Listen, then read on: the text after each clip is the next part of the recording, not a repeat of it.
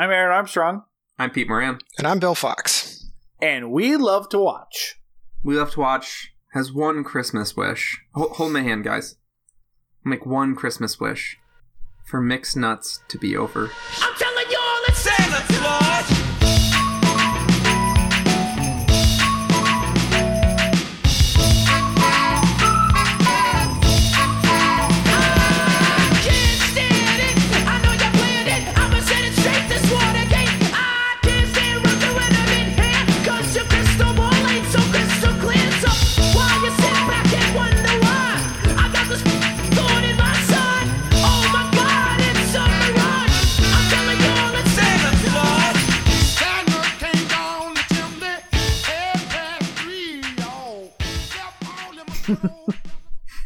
You know, it goes on for a while. I felt like 30 minutes in, you can.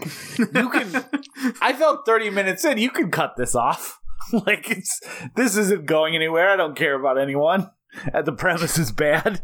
Like, yeah, this is something else. So I was like, sorry, that was a moment where it's like, should we just get this over with?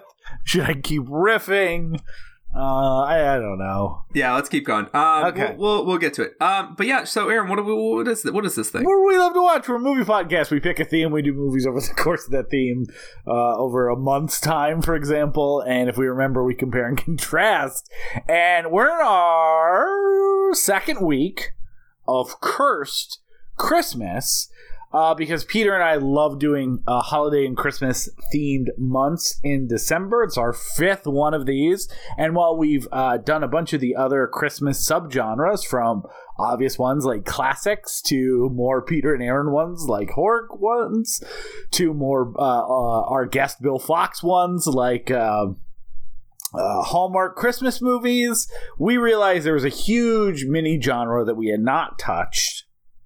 And that was the shit Christmas movie that no one watches, and that they're just essentially these cursed artifacts of films that, as we talked a little bit about last week, and we'll definitely talk about more next week, that there is a like contingent of movie audiences that connect to these movies based on age, based on just they watched it at a time they needed something Christmassy and they got it. And so you have all these like movies that everyone goes, that movie sucks. And then you'll meet someone whose favorite Christmas movie is fucking Fred Claus, and you're like, what island did you grow up on? Fred Claus. It has a great Ludo Christmas song on it.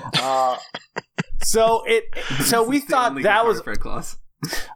So yeah, we thought that was a big part of Christmas movies that we had not tapped into, and we had a fucking ton to choose from. I cannot emphasize that enough. We really pared it down. We saved the I'll Be Home for Christmases and the Deck the Halls for potentially later dates. But one of the ones that we decided to do, mainly because our guest today is such a huge fan of it, is a movie that Peter and I had never seen. And that is Nora Ephron's follow-up to the hugely successful Sleepless in Seattle, with a stellar 1990s cast of characters called Mixed Nuts, which may be one of the worst movies I've ever seen in my life. What the fuck? You guys are just hate watchers now. This whole podcast. Well, I thought you were against it.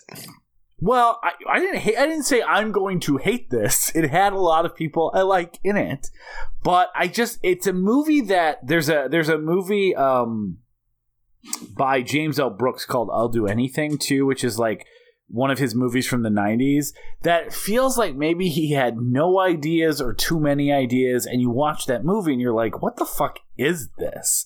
I think this is a better movie, but I think Singles is a really good example of that too, where it's like Cameron Crowe wanting to do a movie about grunge, and it doesn't do enough to like make anything unique or have a story or characters that you truly care about. Singles is a way better movie than Mixed Nuts or I'll Do Anything, but it kind of has that same 90s energy where you put a director coming off a hit, A-list cast, but something is missing from a story or a theme or an idea standpoint, and you end up with just kind of this like, ugh, of a movie. Like, what?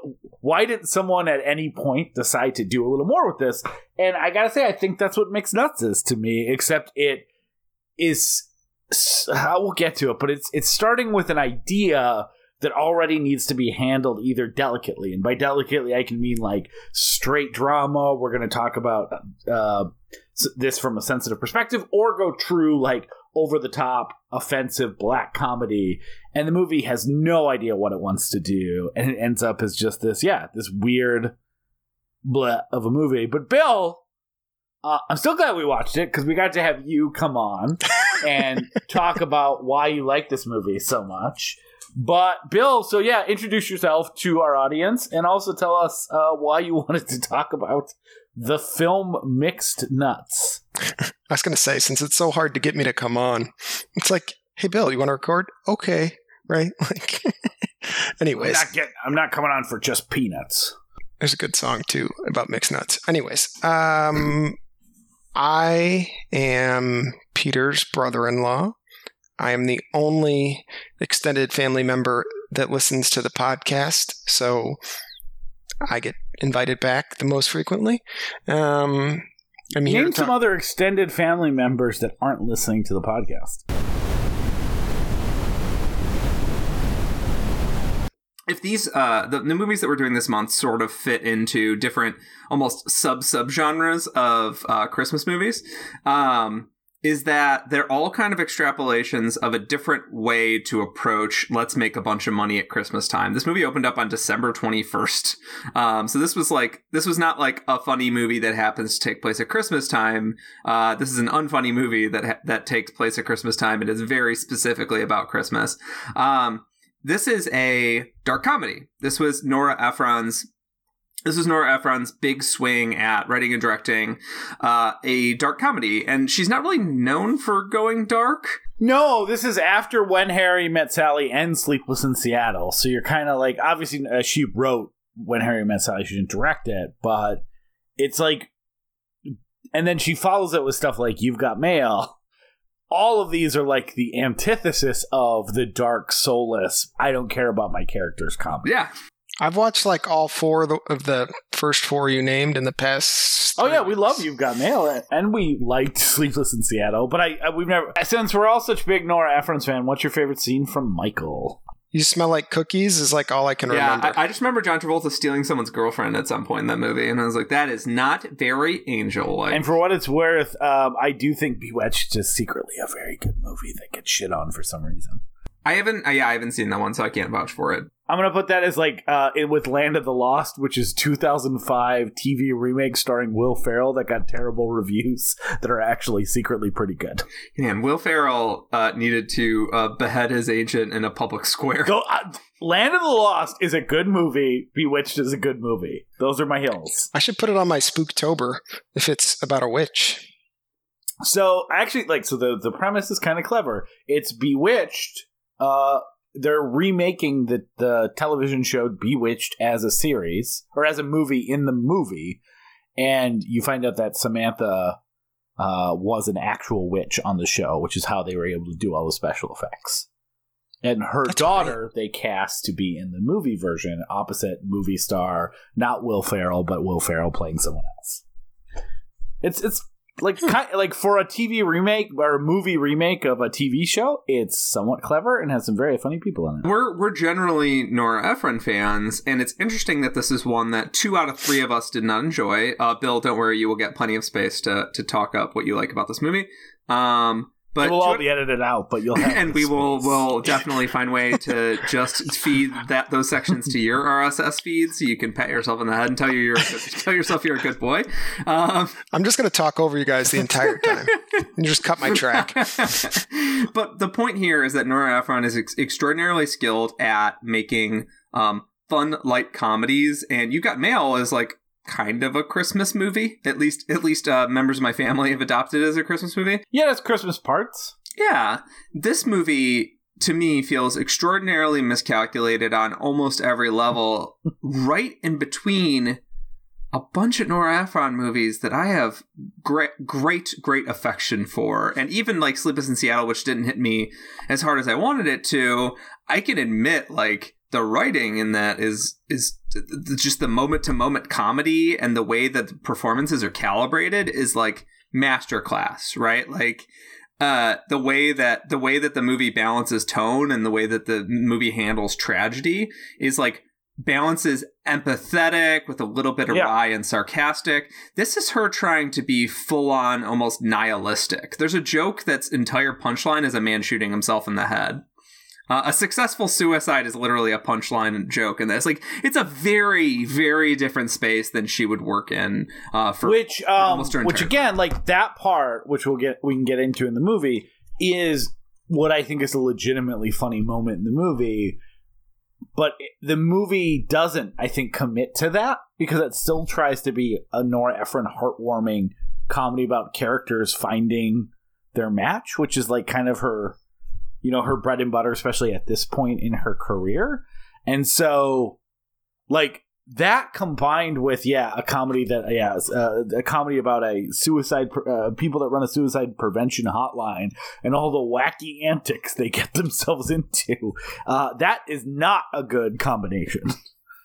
And it does feel like they toned it down. Like, I think I think part of the reason why the movie feels so bland and without identity is because, like, I could see this being a script that was initially darker, and then you're like, well, but I want the audience to like Steve Martin, and I want people to be happy to root for him and Rita Wilson at the end, and I want Juliette Lewis and Anthony, like I think, and so like it leaned back into her bread and butter of like, what if I give these, you know, let all these people find happiness at the end, and it just doesn't work with most of the things that have come before it.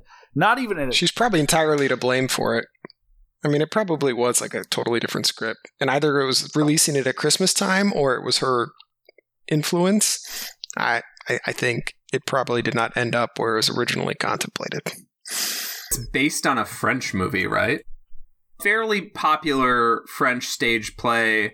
Fairly popular. It was still being produced up until recently, and fairly popular, a less popular but still fairly popular French film called Le Père Noël est un adulte. So I'm gonna have a broad generalization about something that I've heard people say, because they did remake a lot of these French comedies, right? Like Dinner for Schmucks is a big French comedy that they remade, and all of them were except for Birdcage. Birdcage is the big example. The big exception. Exception. But like they were international hits in France. They did get adopted, and I do remember. I think it was about the time that those OSS. Do you remember the OSS movies where the guy from The Artist is in? Did you ever watch any of those OSS? I watched one of them and I found it pretty charming. But yeah, and but these were like laugh out loud comedies over there, and I remember seeing them and being both of them and feeling underwhelmed. And I forget what critic that like. I want to say maybe it was David Sims, but I don't want to put this on him if it wasn't him. But like that was like wrote something about how like.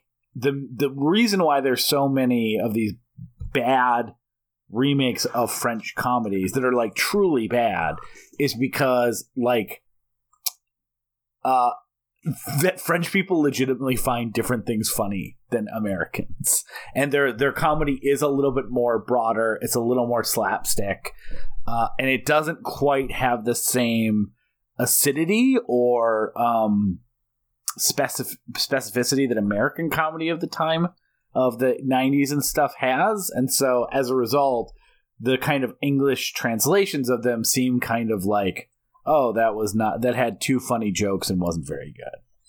That's 100% true, by the way. I mean, take Mr. Bean, and I think Mr. Bean is not French, but yes.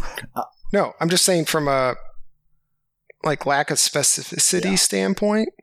A lot of people hate Mr. Bean in the United States. Not that it's the most French, but I'd say it's true of a lot of foreign films in general on comedy fronts. And that lack of specificity leaves us with like a true slapstick, and then it sucks. Yeah, and there's a reason why by American comedies, Santa Claus is a stinker. I mean, there's a reason why American comedies don't do well overseas either. Like, comedy is extremely subjective. It's tonal. It's based on the time. It's cultural. It's like a lot of different things. And so comedies for the most part don't translate well. The ones that do are usually broad and slapstick, which tend to make people fucking like these things that are like the most popular, like Dadavist and Tim and Eric anti-humor stuff right now in like America, like does not translate in any capacity overseas. It's just too American specific. Like, I don't know.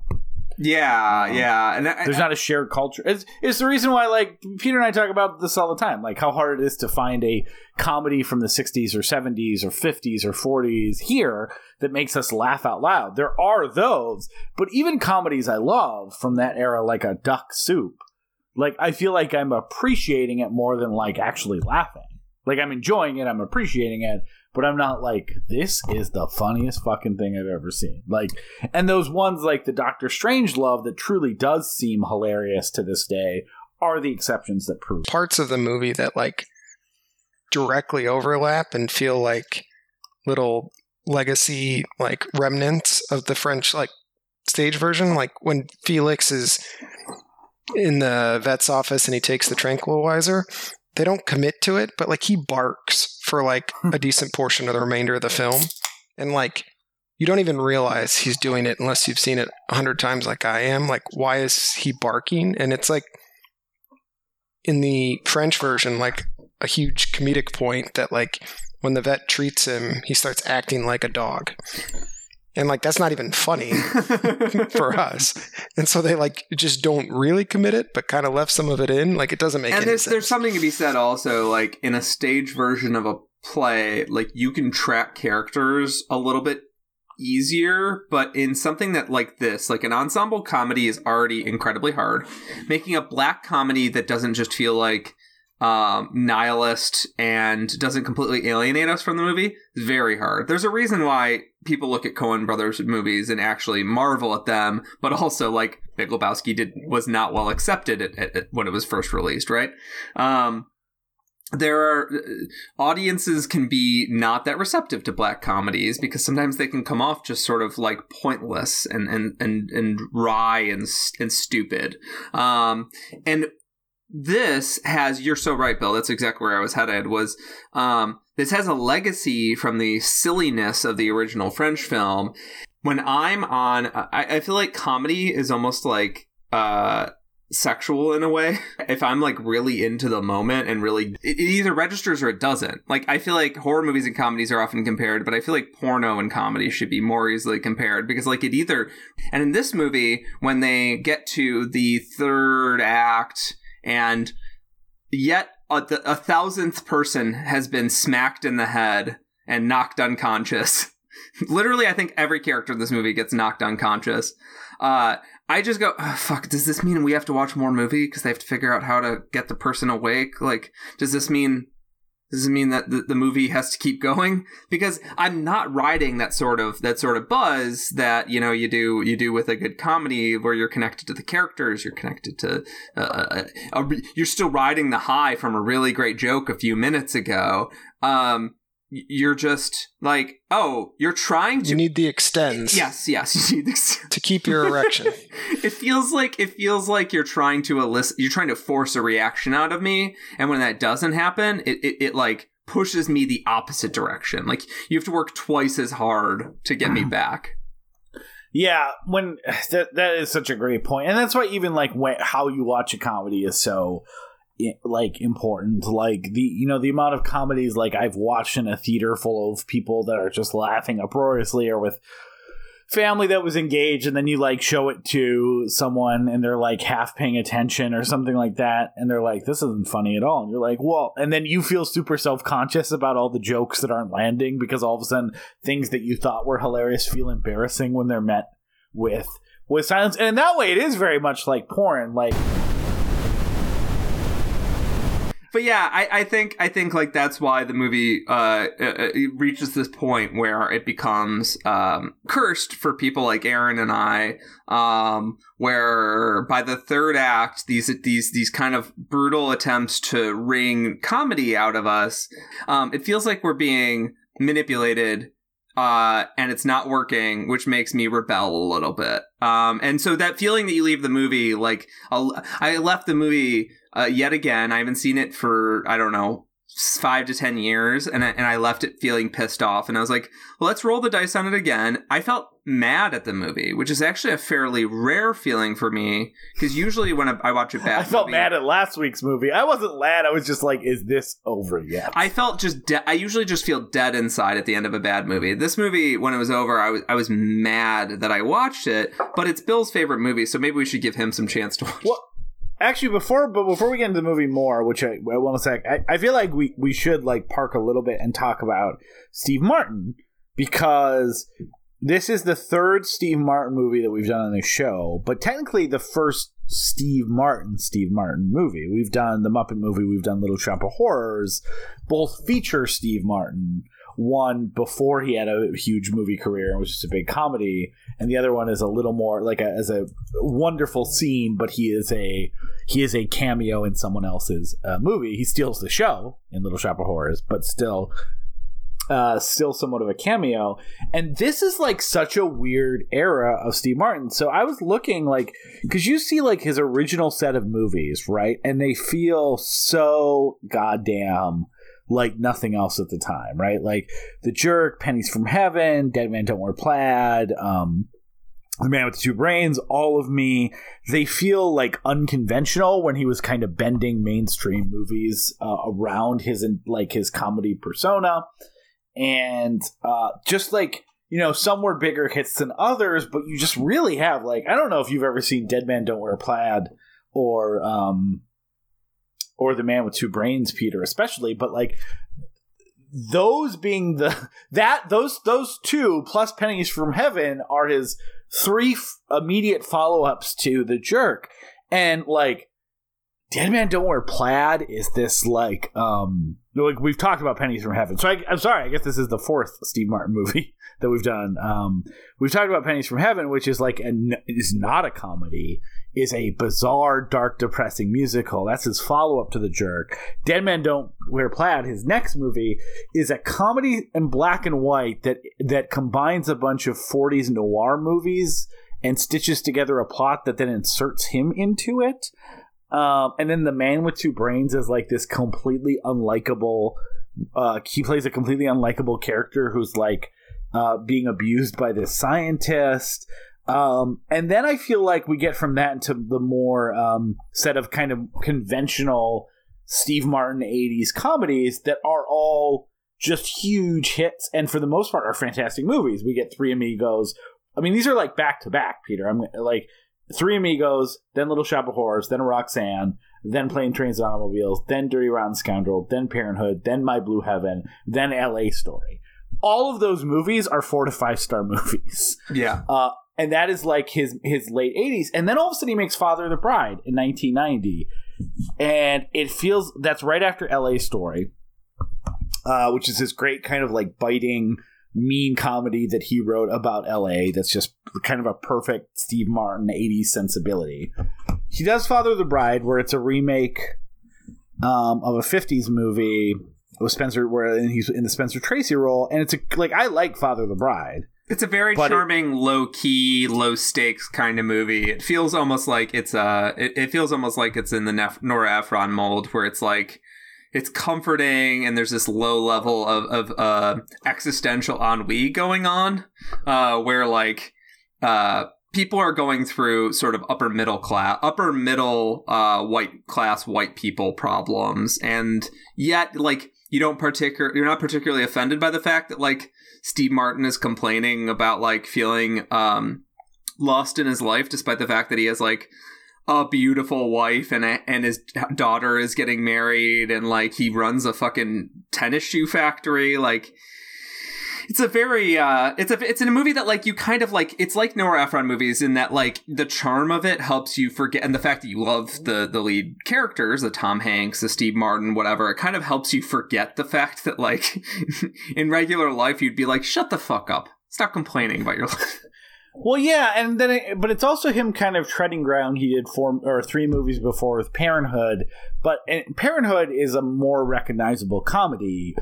And this is like a comedy. It's a true situational comedy. Like you're not laughing at like, you know, Steve Martin dressing up like a cowboy. You're laughing that he's just so stressed out and his life's falling apart, and you know, it's more of a family thing. And it feels like after that, he never, ever really finds the Steve Martin groove again, which is so odd for someone to... In film.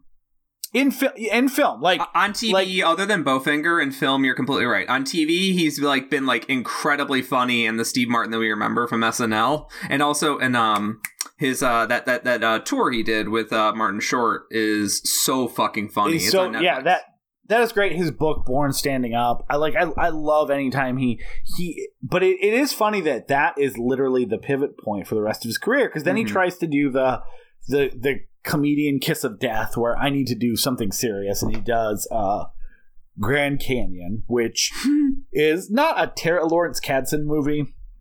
It's not terrible, but he's playing a depressed person. I think it's been a while since I've seen Grand Canyon. I think he's like, you know, trying to kill himself, and he's like a famous writer or something, like a recluse. Then he goes again to the broad comedy thing of House Sitter.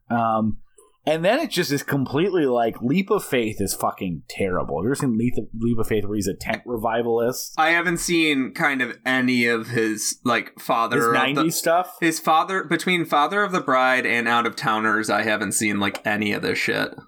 But it's fun. Like, this is the 90s. Like, Father of the Bride is 1991. His 90s movies are like, you're looking at it, it's abysmal. Like, House Sitter's terrible, Leap of Faith's terrible. I've never seen A Simple Twist of Fate. But my sense is, and then you go into Mixed Nuts, where he lost his edge. And it's not like Steve Martin was fucking like Richard Pryor, but he lost that kind of Steve Martin oddness and meanness, and he went to more of the Father of the Bride heartwarming stuff. Like, Leap of Faith could have been a great 80s Steve Martin movie about a tent revivalist preacher that rips off everyone and accidentally, you know, has a miracle. Instead, it becomes like this weird thing about how sucked up he is about trying to help people, and then becomes a heartwarming drama at the end, and it's just completely tonally off. And then you have this movie followed by Father of the Bride Part 2, Sergeant Bilko, and then Out of Towners, and then, yeah, Bowfinger is great. And then we get into the fucking bringing down the house cheaper by the dozen Pink Panther Steve Martin, which is somehow worse than the 90s Steve Martin from a movie standpoint. So, like, it is something about Father of the Bride that, like, kicks off this, like, 90s stage of his career that is just abysmal and not as terrible as we were going to get. And I really think, like, I think you could say that, I feel bad saying this, Bill. I feel like Mixed Nuts is like the nadir of, do you want to be like, maybe not the nadir of his movies of the 90s, because Sergeant Bilko's pretty goddamn bad too, although it doesn't make me as annoyed as this movie. But and it has Phil Hartman who's funny in it. But, like, I will say, I think this is the nadir of, like, what do you want to be, Steve Martin? Do you want to be in a heartwarming movie, or do you want to have a little bit of edge to you? And this, on paper, feels like he gets to have both, but at the end of the day, he gets to have neither. And then he eventually gives up that to be the Father of the Bride role in a second-rate Kevin Kline. Yeah, exactly. He tried to be a second-rate Bill Murray, and then he became a second-rate Kevin Kline. And what we really wanted was Steve Martin, who is a world-class comedian. I just, like, when you look at that filmography and you realize he basically made 11 perfect movies in a row. I mean, perfect being, like, I get that there's some people that may not like Three Amigos as much as I do, but, like, legitimately successful, funny comedies but, I mean, that's how much we love Steve Martin, right? Like, I think you can make the case he's made one good movie in the past 30 years, and everyone still loves him in anything because he's Steve Martin. But this was even when critics fucking hated this movie. It has a 10% on Rotten Tomatoes. Everyone's like, what is this? Nora Ephron following Sleepless in Seattle, and Steve Martin, one of the biggest comedy star at that time, produced this? Like, what the fuck is this? I feel like we should get into why I like. Well, yeah, that was my transition. I felt like that was a perfect transition, Bill. What there was the a transition, is this? and then Aaron, you were like, but also fuck mixed nuts. You were like, you served him a shit sandwich, and then you were like, we should put more shit on this sandwich. I just not to get me defensive at all about the whole thing. I think one of the most interesting things about it is it feels like this, and it probably is right. It's 1994, right? So it's like smack dab in the middle of his career, of like a pivot point, and he goes in it's like he says, do I go heartwarming like a Roxanne or a Father of the Bride, or do I go back to edgy like The Jerk or The Man with Two Brains and Pennies from Heaven? And instead he it's the old news radio joke, where it's like, what happens when you do you zing or do you zang? And Jimmy James is like, oh, once I'm given those two options, that's when I zung. And it feels like that's what he did. He's like, do I zing? Do I zang? I'm going to zung. And zung was to go to kind of not do either of those things and instead become whatever the fuck Bringing Down the House and Cheaper by the Dozen 2 is. Yeah. Bill, why don't you? I'll shut up. I'll just call it a night. We're good. Check, please. No, I think it's actually important. So I stop feeling so defensive. I guess I don't love this movie on the merits. It was, as Aaron described earlier on, where like somehow right when this movie came out or on VHS, that it fell into my sister and I's lap and we watched it. We'd just moved to Europe and we watched it amongst like the other 25 VHSs we had nonstop because we didn't have English speaking television and we just moved. So you were just the kids on vacation in Home Alone for years? Yes, I don't understand It's a Wonderful Life at all. So I don't remember particularly liking this movie early on, but at some point between then and now, it is a movie that I have to watch every year. And whether you learn to like it or you realize things you'd missed the first like 5 years of watching it, eventually it becomes special to you for maybe purely nostalgia or associations around the holidays. But that is this movie for me, and more broadly my family. So we watch it every year. It's one of my Christmas movies that I will wear around my neck and continue to watch every year going forward. So I can't necessarily take a strong position defending many of these points or whether or not it ruined Steve Martin's career. I don't think it ruined his career. But I will give it the college try. Yeah, but I think that I'm still going to defend it. What's important. There's probably not a Christmas movie that doesn't glom onto someone. Like Peter and I are noted defenders of the Santa Claus and the first two Home Alone movies. We know people that fucking hate those movies, and that may be accurate. Like if I watched Home Alone for the first time when I was 30, I don't know. Now that was a little more of a cultural event that a lot of people ended up glomming onto as like something they were obsessed with watching around Christmas time, but it's just so easy for that to happen with Christmas movies because there's already so much joy and nostalgia and good feelings like tied up into the imagery and what's going on that like it's like if you said to me like your favorite movie was X or Y, some terrible movie, like if your favorite movie is like I love X versus Ballistic or whatever the fuck that movie is, X versus Sever Ballistic, I might go, have you ever seen another action movie before? But like a Christmas movie is never surprising to me just because it's rooted in liking something that is overcooked to begin with. Yeah, and I think we talked about this in our Christmas of the Cranks episode that I have an attachment to that movie for some odd reason, and like there is like a weird bit of subjective Christmas magic that like lets people become attached to these movies that like we admit like on the top level, are often very compromised. Like sometimes they feel the need, like, oh shit, this is a family movie, and so for the last 5 minutes it's just nothing but schmaltz. And you're like, well, you just gave up everything the movie was saying just to throw some schmaltz in. Like, sometimes they're barely Christmas movies, but they've been played on TV so often, you're like, well, I guess it's really just a movie more about a guy trying to solve a family issue. I don't really think it's a Christmas movie.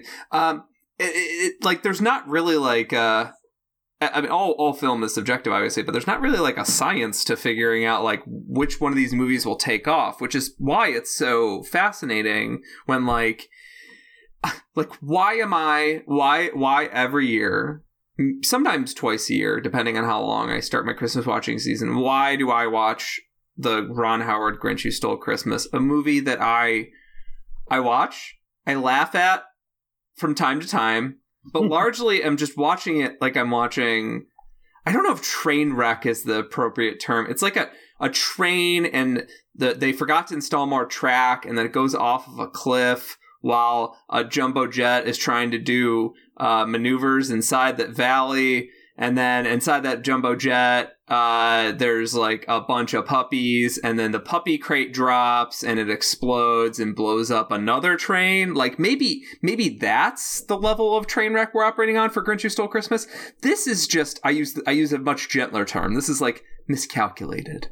And this is like the car tips over like in the driveway, and they're like, I still have the keys in my hand. Was there a gust of wind? And I think this is a movie that honestly, you give the full control to Nora Ephron like 5 years later, 10 years later.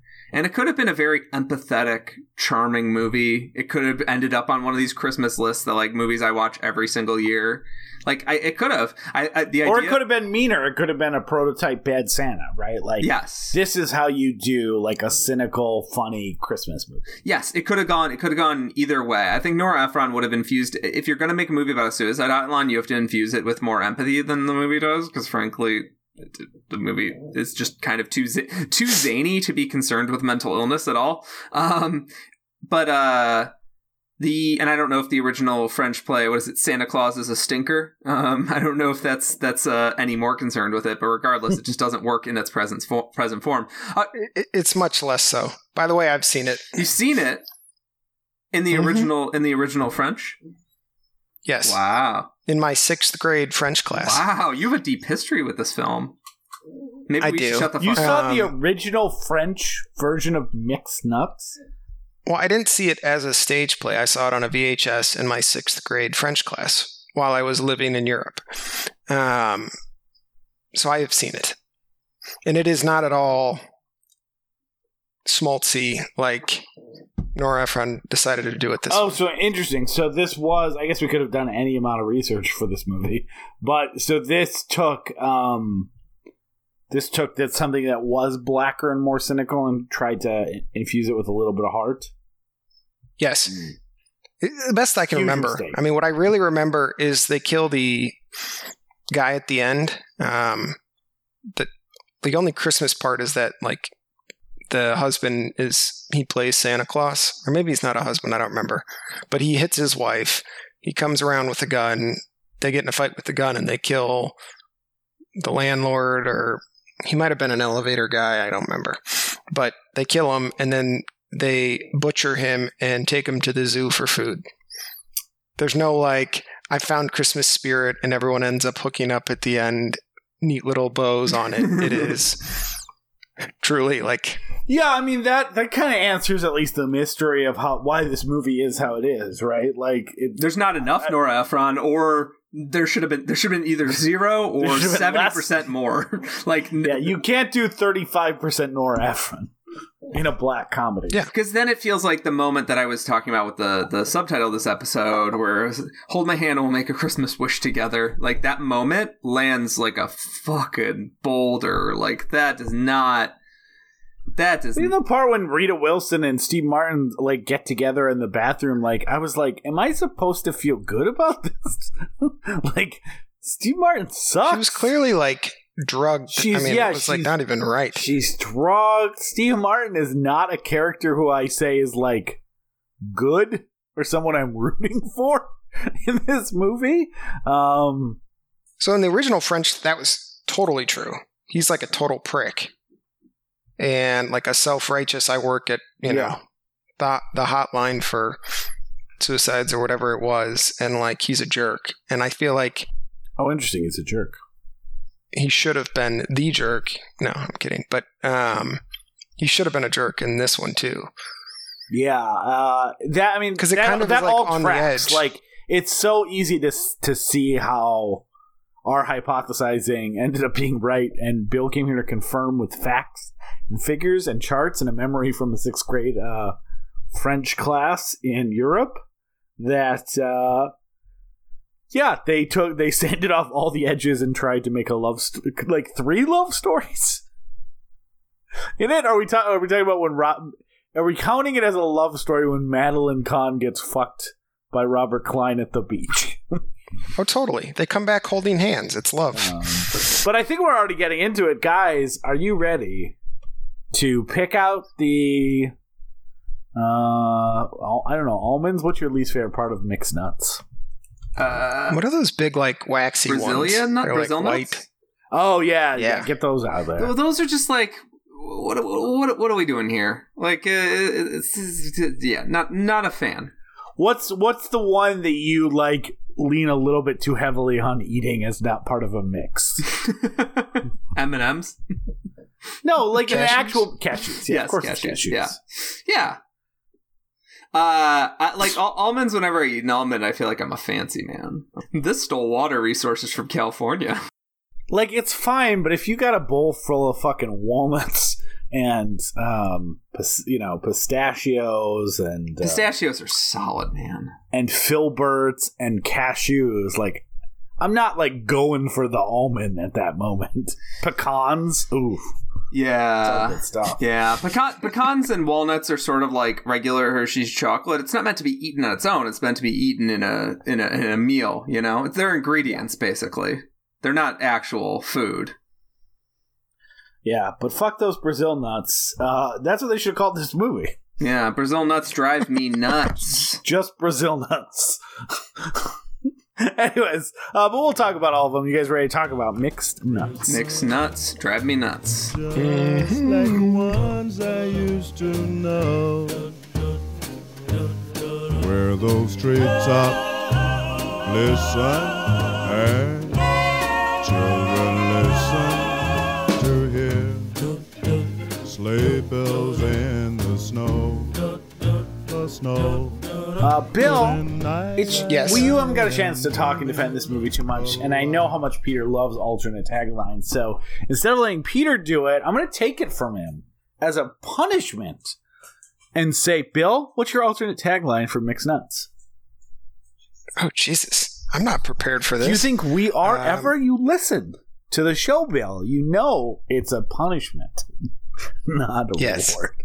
I don't even know what a tagline is first. Can you set the parameters for a tagline? And then I will so a provide tagline is like, fuck. I wasn't expecting to have to explain a tagline on this spot either. It's the thing like under the title of a movie that they're like, I'm literally now trying to think of one tagline and I can't think of what. So like Army of Darkness, the tagline is like trapped in time, surrounded by evil, low on gas. So or Jaws, I think is something like "Don't go into the water" or something like that. Like, you know, it says Jaws on the poster. Then underneath it has Superman's was famously like Superman the movie. You'll believe a man can fly. Tagline says you're it. Can it come from the movie? Yeah, normally it's on the poster of the movie. No, but I said, can it be in the actual movie? Yeah, I mean, our thing has no rules associated with it. It's just a really silly, dumb thing that Peter hates that we've been doing for years that I won't let him stop doing. No, I understand. Okay. I listen to the podcast. I'm just stalling. That's what you do. You ask a follow-up question when you don't want to answer your question. Come again? Huh? I didn't catch that. Could you repeat it, please? These are great oral test taking skills. Do you have a tagline? Mix nuts. No. And every pothole there is hope. Hold on. I actually think the first one was better. Mix nuts. No. I think you're right. I'm supportive of that as a tagline. So so the movie, sweet, salty, and crazy. Yeah, well, you said it. So the movie starts with so there's Philip. I'm gonna try to do this as quickly as possible because the whole point is it's like a fucking French farce, as we've talked about. So there's too much shit happening all the time. Farce is rarely done right or rarely done entertainingly, and this is not a good example of it. So let's go through the people. You got Philip, that's Steve Martin, right? He runs Suicide Prevention Hotline with Rita Wilson, whose name is Catherine O'Shaughnessy, which it shouldn't be, but it is. And Madeline Kahn, whose character's name is Blanche Munchnick. Yeah, they go with the whole too bad, so whatever. So Blanche Munchnick and Carolyn O'Shaughnessy work with Steve Martin as Philip, and they run Suicide Hotline. They got an assortment of people. They got Rita Wilson, who really cares, Madeline Kahn, who I'm a secretary job, this is just a job for me, and Steve Martin, who thinks he's doing good, but of course in the classic farce he actually is just not doing good, which again, an incompetent person at a Suicide Hotline is not all as funny as this movie thinks it is. So they run into, there's another couple who is Juliette Lewis, who plays Gracie, as well as Anthony LaPaglia. Is that how you say his last name? LaPaglia, who plays Felix. It's also it's set in California, so it has that has the Steve Martin bile towards LA culture, and of course LA at Christmas looks just like LA with people wearing stuff that's too hot. Which is kind of the aesthetic it's going for. Is everyone's extra miserable because there's not really a Christmas in LA. Peter could probably speak more about that being in San Diego. I could park there really quickly. Two things are going on here. One, all of these writers and directors probably started in New York, especially back when this movie was made. Most of them probably worked in the New York film scene before it started to transition over to LA. Then more money happened in LA, so they had to move to LA. Then they had to start spending holidays away, and they didn't have that sort of New York magical connected Christmas feeling when there's snow on the ground, and you can go see people making snow angels in the street and shit. I don't know, whatever you picture New York beautiful Christmas, or they have Midwest roots, so they picture it as a winter wonderland, and then they come to LA and because Southern California, which I live in San Diego, doesn't have seasons, and also San Diego and LA, to an extent, empty out during Christmas time because so much of the city is people that have family back, in other parts of the country. The city feels even more weirdly alienating during Christmas time. That it's just an odd. It's odd. I firmly believe that a lot of it is marketing. That we were given this White Christmas Holiday Inn vision of Christmas in Connecticut vision of what Christmas is supposed to be. It's supposed to be snowy small towns in Middle America. And I firmly believe that you can have a great Christmas on the West Coast, but it's that contrast of sort of drunk, unshaven Santa. Well, I guess Santa's always unshaven, but you know what I mean. Unbearded, but also unshaven. Yeah, but you can't wear a beard in that heat. The coat and the hat's bad enough, Pete. Yeah, and that sort of wearing the Santa coat is the contrast, right? Is I still have to do all the winter shit that Santa has, but it's 75 or 85 degrees, right? Yeah, and it also fits with I know Nora Ephron's the person who wrote this, but Steve Martin, LA story, he had a very he was a comic who lived in LA and wrote a whole movie about how fucking LA sucks and everyone who lives there hates it. So at the very least, whether he had any input into that tone, it really matches his aesthetic from just a couple years before. I do feel the Venice Beach thing is important though. It's its own subculture. I mean, it's a bit more out there and more fitting of the characters you meet living in the heart of that neighborhood. That is true. Sure, that is true. People say LA doesn't have like true neighborhoods or true neighborhood feeling. Venice is one of the few areas in LA that like famously feels like a specific area. Obviously gentrification has had an effect on that, and I don't live in LA, so I can't speak to that, but yeah. Yeah, so anyway, they Juliette Lewis's husband is what just happened? Juliette Lewis is pregnant, and there's a lot of tension. There's a xenomorph in this? I know. No, he's a dog. Remake a Junior too in the middle of it, which I think is also a remake of a French comedy. Venice Beach. The movie Junior. But yeah, so they're dating, or their boyfriend and girlfriend, and they're having a fight. They're going to come back later on because you find out that Rita Wilson knows Juliette Lewis from the clothing store that they run. So anyway, Steve Martin, I'm just going to say their actor's name because it's way easier to follow. He gets a notice from Gary Shandling, who plays kind of the landlord, that they're getting kicked out of their building. Gary Shandling is one of the only things I find successful about this movie. He's in it for 3 minutes, which may as Gary Shandling, but like an even meaner Gary. Like if Gary Shandling was a fucking scum-sucking landlord, which is all landlords, but specifically, I just wanted to be clear. So he's kicking them out, doesn't care what they're doing. Steve Martin, they have a few examples of how all of them are on the phone. Rita Wilson is compassionate, caring, there to save lives. Steve Martin is there to save lives and get accolades, but is terrible at it. He's like asking them interrogative questions.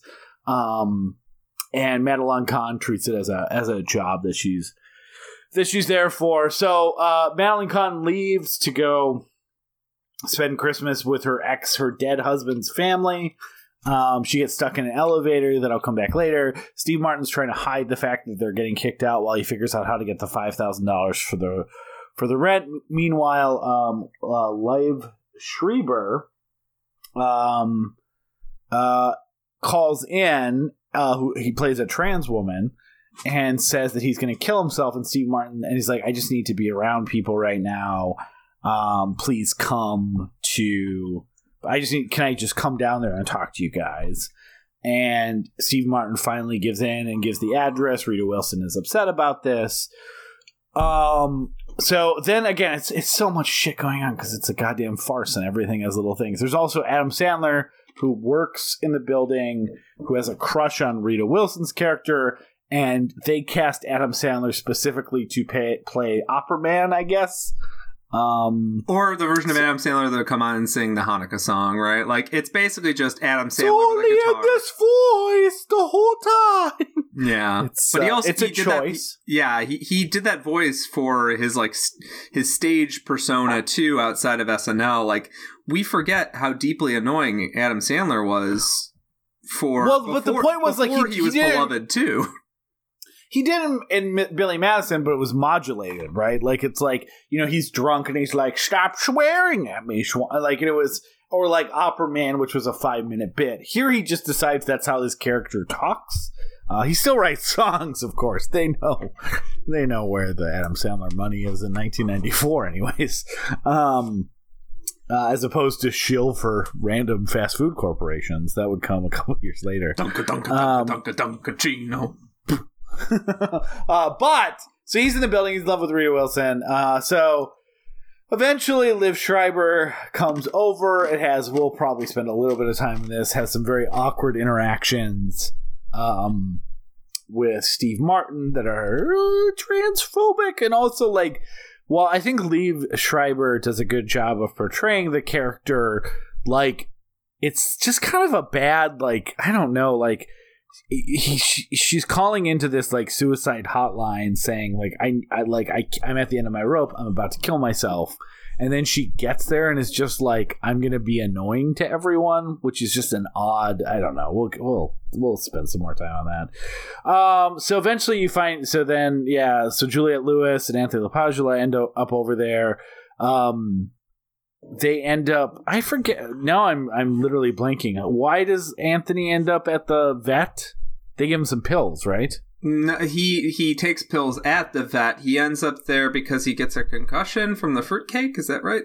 Oh, yeah, he throws... Yes, that's sorry. So Steve Martin throws he gets a gift. Everyone finds out they're going to lose it. Everyone's mad at him. He throws a fruitcake out the window, which hits him. They take him to the vet. He takes vet pills. Meanwhile, so Juliette Lewis is now covering the phone lines. Madeline Kahn is gets knocked out by Liv Schreiber. Madeline Kahn eventually leaves, meets Robert Klein. They go fuck on the beach and then come back. Liv Schreiber's clearly I'm bothering all of you people. I'm going to leave too. But then everyone kind of gets back there and they're all fucked up and they're all arguing and they accidentally shoot off a gun a few times.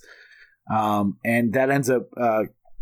they also then hear a knock at the door that ends up killing Gary Shandling, who's there because the elevator was broken with Madeline Kahn in it. So they decide how they're going to hide the body. They tie him up in a Christmas tree and try to take him out into Venice to the boardwalk.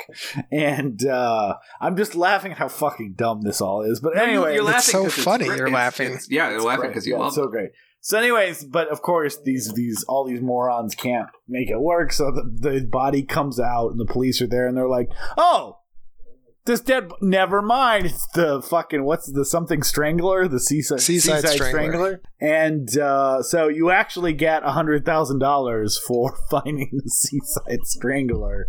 And then, which of course then gets Steve Martin his $5,000, although does he really need it? Because his landlord's dead. Although I suppose someone gets his property. And everyone wins. And also somewhere in there, when Rita Wilson's all drugged up, Steve confesses Steve Martin and Rita Wilson confess their love for each other and hook up. Adam Sandler, who's in love with Rita Wilson, and writes her a song, but she obviously loves Steve Martin. So then he recognizes he has a common connection with Liv Schreiber, and they hook up. And then, of course, Madeline Kahn hooks up with Robert Klein, who doesn't say another word for the rest of the movie. So that is, we should never do farces. We complain about too much plot. That's too much plot. Yeah. And this movie has you forgot Parker Posey and Jon Stewart. I know, as rollerbladers. This movie has the tenacity to waste a absolutely all-timer cast.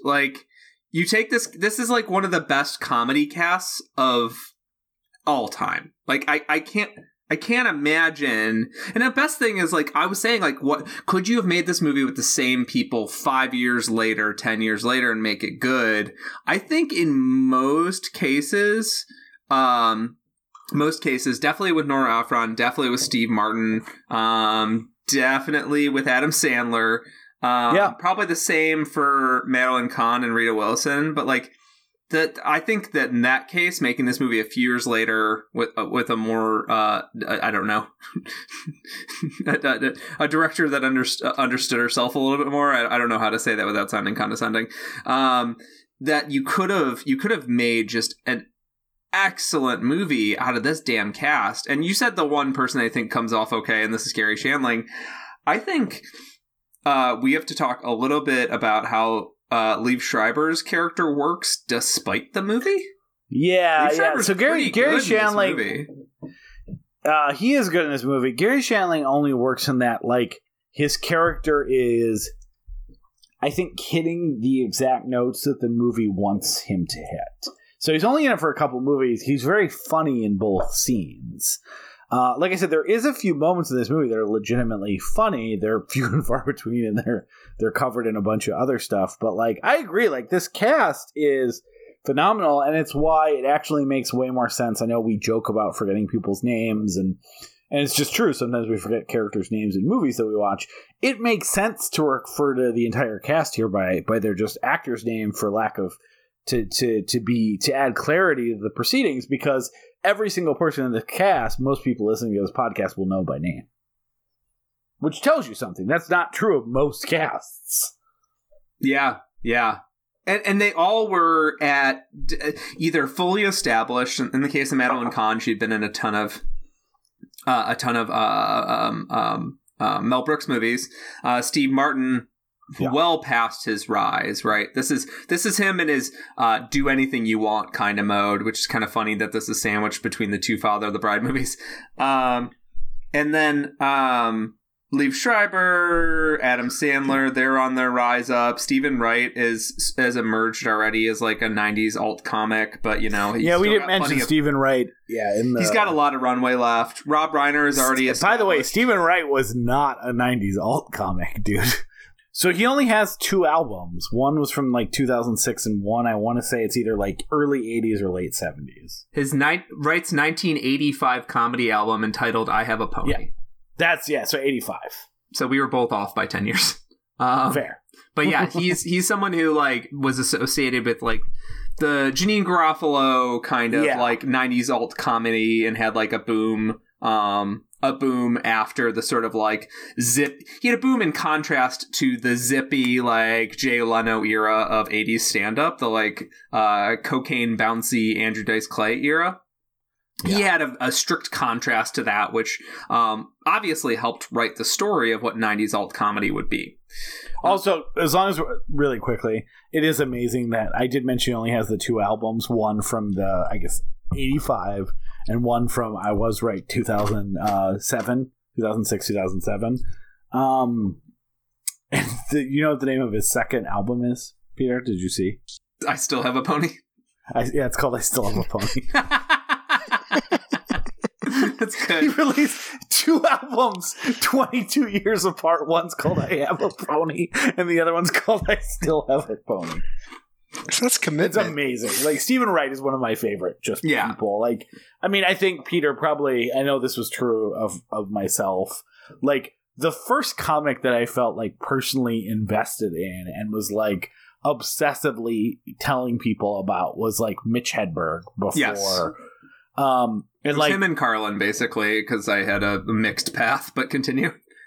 Yeah, and so like when I found out, like when I think I saw some interview of Mitch Hedberg in the late 90s where they said that his like, well, obviously your comedy is influenced by Stephen Wright, and he laughed. And I remember like obsessively trying to find clips on Kazaa of Stephen Wright of like, who is this guy? And then of course once I realized who it was, I recognized him from shit like Half Baked and other movies that I had seen. But it's oddly appropriate that for his stage persona that he put out 2 albums 22 years apart. Yeah, it's perfect. But and by stage persona I mean everyone in real life says that he's actually like that. And that like it's not a persona. If it was, it stopped being a persona 30 years ago, 40 years ago. Have you seen, you've seen the Jerry Seinfeld, Ori Adams comedian, right? Mm-hmm. Well, that would be something that would be worth as like a documentary month to cover at some point. But I remember because Stephen Wright's in that as himself, because it's a documentary. And Ori Adams, like Stephen Wright asks Ori Adams a few questions and he gets all fucking pissed at him. And then he's like, who's that guy? Who's that guy? And I forget who it is. Like, he won an Oscar. Like, Stephen Wright won an Oscar for short film. Like, he's like maybe one of the most influential comedians of his generation. And I just remember Ori Adams being like, well, I've never even heard of him. It's like, well, maybe that's a problem with you, Ori, not Stephen Wright. Anyways. Yeah, most definitely. But he basically gets like one quick joke. For a comedian that made his steez off of being depressed, it feels like they really wasted that one. But yeah, I actually think that's one of the few moments outside of Gary Shandling that legitimately made me laugh, just because the follow up where they wait for him to call back was like that actually fit with a dark version of this movie that could have been maybe regressive and have a lot of asterisks attached to it, but at least funny in an audacious way. I'm just not interested in that version of the movie at all, and the version I am interested in is Nora Ephron making a movie with a bunch of a life-affirming movie that has a bunch of very, very dark jokes in it, and like one of them that would be great is like if you get fucking Stephen Wright on your cast bill, you make him a regular. Like, he calls in Yeah. every day. Like, and then someone's just like, oh, hi, Steven. Like, they've completely abandoned protocol because he's called so much and everyone recognizes his voice. Like, that sort of Oh, thing. and that he you plays make a joke out himself. of it. That's funnier. And then at the end of the movie, he has some sort of breakthrough on Christmas, right? Like, the breakthrough is he's not calling anymore because he finally, like, found the thing that was missing in his life, or he finally got on antidepressants or whatever. Or it's a fake breakthrough. Like, he's like, I started smoking weed and I feel great. Like that. Some sort of joke to make, like, this all kind of come together. But my biggest problem with the movie is that it doesn't actually tie together any sense of empathy to the core of the movie, and the entire core of the movie is about empathy. We're supposed to empathize with Steve Martin, and it fails. Steve Martin is supposed to empathize with his callers, and it fails. Like, he doesn't see Liev Schreiber as... Obviously doesn't see Liev Schreiber's character, Chris, as a woman. He sees Liev Schreiber's trans character as a man in a dress. Well, the movie does, too. Like... Yeah. Steve Martin Martin's is our character. perspective character, yeah. I'm not casting this on Steve Martin. Sounded like it. No, I don't think you are, but I think it's important to note that, like, because we've said how despicable or implied, like, Steve Martin's not a good character, like, I don't think the movie has the same feelings towards Steve Martin that you and I do watching this movie. But I do So I do think it it's should, important. though. I think it's supposed to.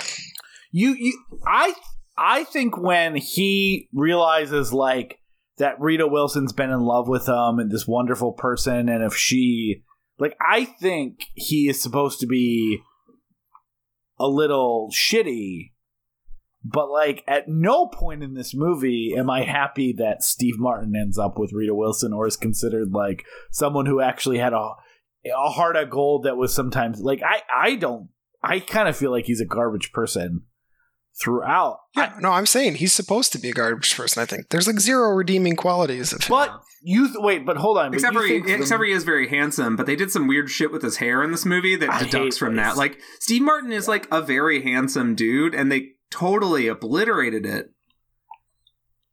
He works at a suicide hotline.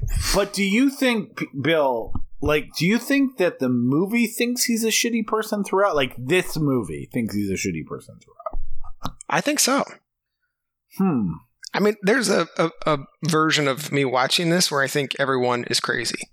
Like, not just shitty, but, like, they're all suffering in their own way. Yeah, I don't like, I think too much of, I think and maybe this is just Nora Ephron directing, and so she doesn't know how to direct, or she's used to directing heartwarming that it feels like it's supposed to be. But like, the whole thing about him only being good on the phone, right? Like, all he's ever trying to do is be, like, self-righteous and that he solves people's But problems. he's bad on the phone. That's what I'm saying. Like, he's bad at everything. And Rita Wilson tells him he's only good on the phone, and he recognizes that. But, like, I think that's also an acknowledgement that he's, you know, he's a horrible person, except for when he tries to save lives on the phone. And we recognize he's bad on the phone. So what is there? Like, what are we supposed to latch on to like him in the movie? It's an interesting point, because you're right. The movie is clearly like he's bad on the phone. He pulls out his nose. He yells questions at people. And Rita Wilson thinks that he's good on the phone. But I don't know if that's Rita Wilson trying to see good in everyone, because that's kind of her character. But I guess that kind of goes to, let's talk about the more specifically the Liev Schreiber part. This is the say something nice portion for me. Liev Schreiber in this movie, I think, is one of the actually only, like, really great parts and makes me smile. He's awesome. I love the dance scene so much, but it takes me back to Steve Martin in a hurry, because I actually think Steve Martin loses himself in the moment. So Liev Schreiber it plays a trans character named Chris. We're introduced to this character basically calling a suicide hotline, asking for help, and just wants to spend the holiday with anybody. And we find out immediately why that is, because she walks down the stairs and is immediately dead named by her entire family in unison. All of them chant Arnold, Arnold, Arnold. It's, like, brutal, man. And they're all sort of... It's making fun of her height because they call her Arnold Schwarzenegger because she's so big. Oh, it's not. I don't think it's a dead name. It's not. It's not. I mean, not that this family would not dead name her. Like this family would absolutely. It's a horrible dead name her. household to live But they're in calling her situation. You know, because I mean, Liv Schreiber is like 6'6", I think, or 6'5". He's a very tall individual. So you know, the character he portrays in this movie, Chris, she is also that height. And as such, they're all making fun of how big she is. Yeah, so that's okay. Because they specifically say Arnold Schwarzenegger. Like, do the thing where you're Arnold Schwarzenegger. And she's obviously like, for obvious reasons, she is trying to be feminine. So being compared to the I mean, this is 1994's problem. The muscles of Venice Beach. The manliest man who talks about, like, how he hates girly men. Like, is specifically insulting. Okay, cool. That's a good correction. But it's still sort of like they're trying. It's still shitty. Yeah, they're trying to impose masculinity. It's just a weirder version of that. And it's this sort of like weirdly this picture of this weirdly like 1950s house. Like everyone is like wearing. It's a like, Midwestern family in fucking Venice Beach. They're all wearing sweater vests and like decorating the tree together on Christmas Eve, and it's just like, what is going on here? And Chris goes to the place to look for help, and eventually Steve Martin realizes that this is who the person is, and he starts to talk about dancing with his sister, like this weird, like, old story, and, like, it's supposed to be sort of about how he's bad in love, and he starts to talk about how he won some sort of dance competition with his sister, and Liev Schreiber, Chris, naturally, I think, assumes that Steve Martin is flirting with her, or, you know, is in some way saying, you know, let's dance, or it's just innocently being like, do you want to dance with me? Like, it's Christmas. I want to, like, let's have a party a little bit. And, Steve Martin makes all these gay panic faces, and then as Bill pointed out, starts to get and Madeline Kahn is also like there's like shocked when she's at the door, and she is unconscious. She is unconscious during this whole thing, and then wakes up to Steve Martin and Chris dancing. Yeah, so and that's when she storms off and says, "You guys are all." Aaron, I don't know why you're having trouble remembering all behavior. the times that characters are unconscious. It's a lot. Most of the movie, the characters are unconscious. Yeah, so here's my complicated. But yeah, it basically, like it starts off like he's doing all these gay panic faces, and then he starts to get into the moment, and it's a beautiful moment, and then I think where Aaron's going is it turns to not be a great moment, but like I think Liev Schreiber plays the character with dignity and poise and beauty. Like Liev Schreiber makes for a very pretty lady. Like Liev Schreiber is this like Amazonian like very like he like leans into the sort of posture that you know seems to speak to his soul, or speak to the soul of Chris, I should say, so her soul. And it's kind of like a beautiful little performance in the middle of this movie that's full of like, Steve Martin's like, I'm the straight guy, I'm the zany guy, I'm the straight guy, I'm the zany guy. And like, Liev Schreiber seems like dialed into Chris. So here's my complicated take on this whole thing. So I agree 100%. Liev Schreiber. It's tough. Liev Schreiber is fantastic at a thankless role in a movie that doesn't respect her character, and he does a very good job portraying a trans woman. Like, again, I don't like, it's a movie from 1994. I'm not saying that doesn't mean that I should expect it not to treat it as a punchline, but or that it's okay that it treats that character as a punchline, but I guess I shouldn't be too surprised. But here's where it gets super complicated. So I also think they do the character a disservice. The character Chris, when she calls in, and she's not suicidal. She does say, like, I just can't be alone. I'm at the end of my rope. So maybe like there's definitely an implication of suicidal. We see where she lives, and it's fucking, you know, literally the worst place for a goth trans woman is a fucking Eddie Bunker's house or whatever.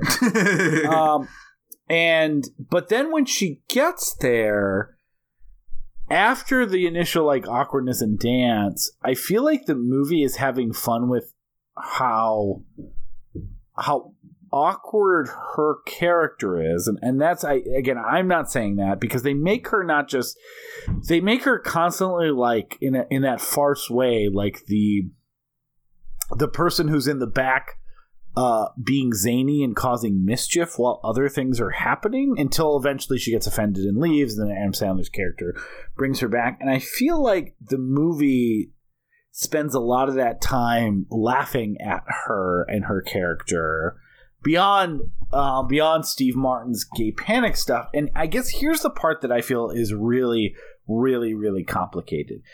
Am I watching a character who does want to be around person, is in a fucking meltdown situation, and doesn't and just decides to kind of be herself as a way to exercise her depression or her demons, and so is like her natural self is kind of dancing around a room and being bouncy and charming and stuff like that, and that contrasts to a bunch of people fighting and having meltdowns and not knowing how to deal. Like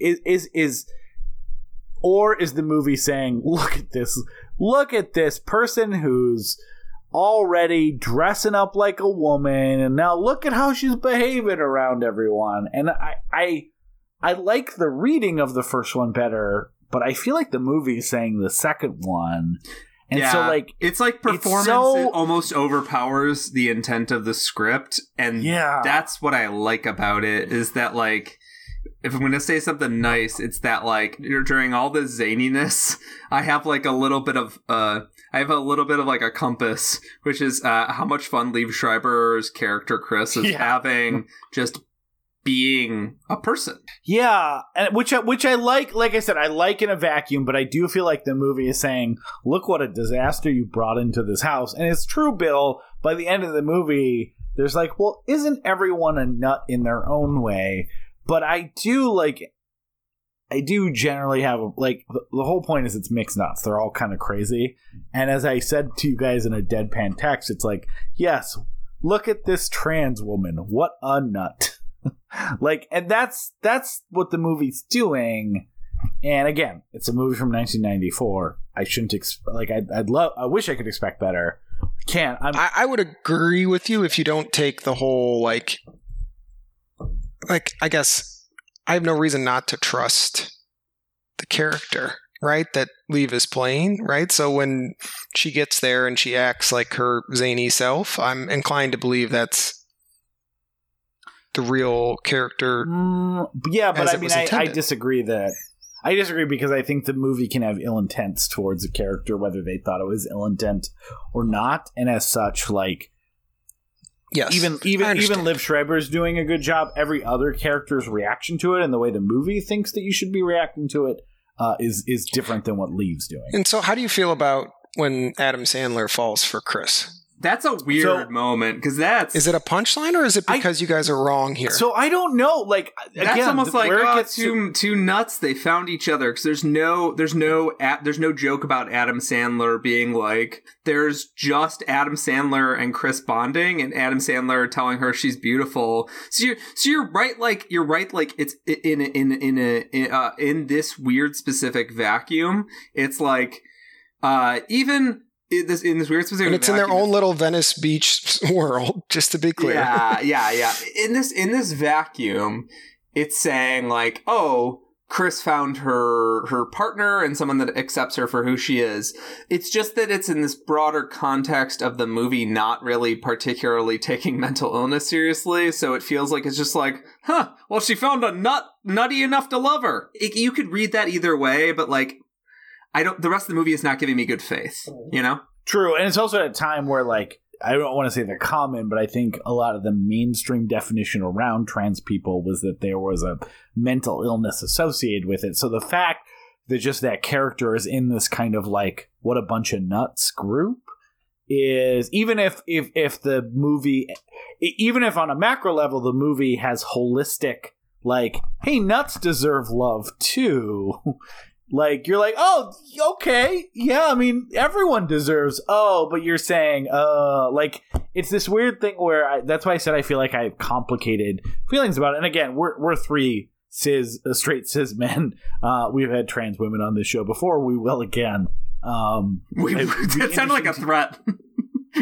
Yeah, that did be a threat. We will make friends of the show deal with us once again. But ultimately, like, this is definitely a movie where I'd be very interested in some of those people that we know in our lives. Yes. About their perspective, because I do feel like, even, from my perspective, it's just as complicated because, and mostly it's complicated, thankfully, because Liv Schreiber doesn't play her as a punchline.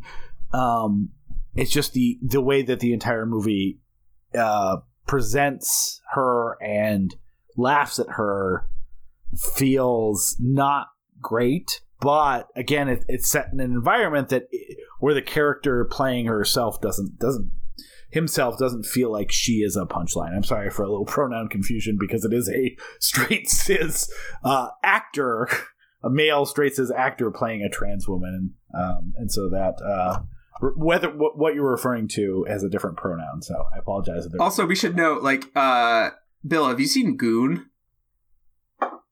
I don't. You should see Oh Goon. my god, Goon is so good. It's like a hockey comedy, and it's like Liev Schreiber plays the like enforcer on the team that's opposite of. He's like almost the villain of the movie, but not quite, because the movie is a little sweeter than that. You should definitely watch Goon. I think you'd like it. I think you'd love Goon. Goon is the movie that goes, wait, did we give up on Sean William Scott too soon? Yeah. It's a movie. Was he good? Yeah, Sean William Scott, they just made him a big sweetie, and it works really well.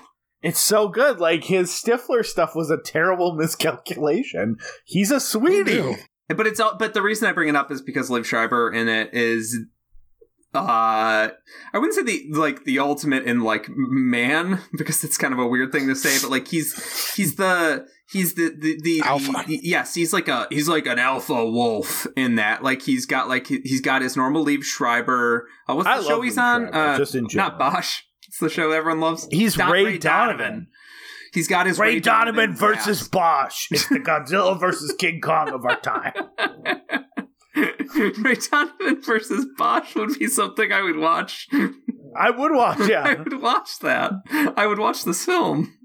I haven't watched Ray Donovan or Bosch, but two guys in suits that, like, I would spend most of the movie going, are they good guys? Are they cops? Are they detectives? What's up? What do Bosch and Ray are they mob bosses? Those shows have been on for 6 to 8 seasons, and I have no idea what job Ray Donovan or Bosch do. I'm close. I'm not going to look it up. No one look it up. You're listening to this episode, and you look it up and tell me what Ray Donovan or Bosch do for a living? Or what kind of show? Are they comedies? Are they dramas? I have no idea. Don't ruin it for me. I will wait. I just assume everything's like a mashup of, Special Victims Unit and CSI. I'm going to wait until Bosch versus Ray Donovan comes out to find out. Me too.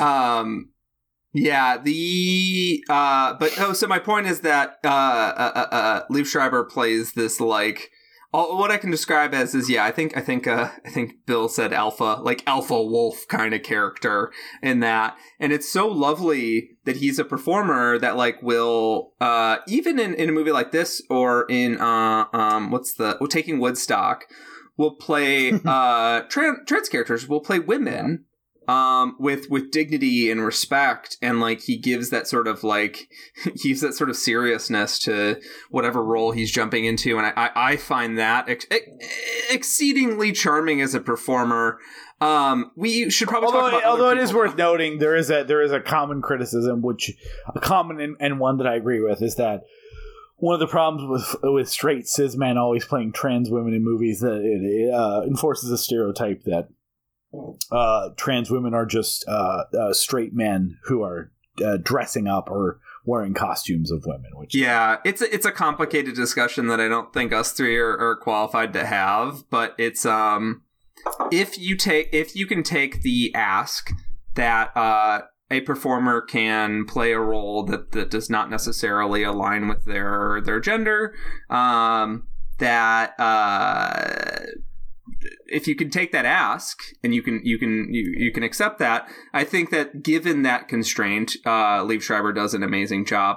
Obviously, there's tons more dialogue to be had here, but I'm saying within the constraint that this was a 90s movie where trans women were treated as at best nuts at best a harmless joke. And at worst, violent serial killers. Within that limited context, it was just nice to see the movie not... It was nice to see this, though the script was treating Chris as a nut, the performer was like, I want to push away from that. Yeah, if at a minimum, if a straight cis man is playing a trans woman, at least... the character or the actor themselves is not playing it with disdain or derision or anything like that, like playing it with imbuing them with humanity. So, I mean, that's kind of a minimum, and it is impressive that I think he did that in a time when I think 99.9% of straight cis actors you cast in that role play it as a joke. Yep. So, what else we're talking about this movie? Let me look at my notes and say nothing. No, nothing. No, we got nothing. Bill, have you had enough? The Seaside Strangler? Yeah, but he's the best part. I told you that the movie lets you think that the whole group of people murdered someone on accident as a joke, and then they're just like, oh, actually, that was the serial killer that we talked about in the first act. I was wondering, once they crossed that line and killed Gary Shandling and put him in a Christmas tree, and this is when characters are starting to find love and the Nora Ephron heartwarmingness gets turned up a lot. I was like, how are you getting out of this jam?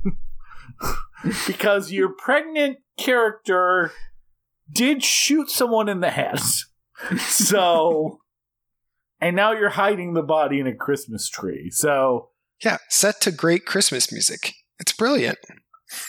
What's funny is that as I'm describing this movie and talking about it, like, I can see why it would be funny. It's just not. And I know I don't... You have to watch it about 15 times, and all these things blend, and it's... As I'm recapping the plot, like, I'm recognizing the escalating ridiculousness, but why is it funny to me in concept, but was not funny to me in practice? It's confusing the first few times you watch it, too. Like, you don't pick up on all the little stuff, I think, in the film. So is your thing like, I need to watch this movie I gave half a star on Letterboxd more? Yes. I don't know if that's going to happen. I don't watch movies I gave 5 stars on Letterboxd that much. I've seen The Godfather twice. It's also got really good music, and I hope you guys appreciate that. It actually, like, the little similar to Christmas with the Cranks, like the selected music at times is pretty good. The song that opens the movie is pretty good. It's The Drifters. Yeah, The Drifters. White Christmas. Or it's I'm dreaming of a white Christmas, and if you want to get your child back, you're going to need to pay $5,000 in the big oak tree in the park. Style Christmas. But you've got, like, What Do You Do on New Year's Eve, which is a good one when they're dancing. I love that scene. Like, if you play it when I'm not expecting, I tear up a little bit. And you're going to have to play the mixed nuts at some point, whoever edits this episode. Pecans, walnuts, pistachio. It's like in Best in Show, and he's like, pine nuts, pistachio nuts. All natural, all natural. Elmer, will you stop naming nuts? And that's where I get to my say pecans. And then she goes crazy. Pistachio nut. Well, Bill, I'll tell you what. What are, like, so you've seen it 100 times. You gotta talk about. Yeah, what do you want to talk about? And what, like, besides just the fact that it's a Christmas movie that, like, connected you to the United States while you and your sister watched it, and you watched it over and over, which, again, no judgment, makes complete sense why, good, bad, or ugly, this just ends up being a tradition for you. what are some things in there that you think we're missing that we should have liked more? Madeline Kahn, just in general. I love Madeline Kahn. Yeah, I love Madeline Kahn.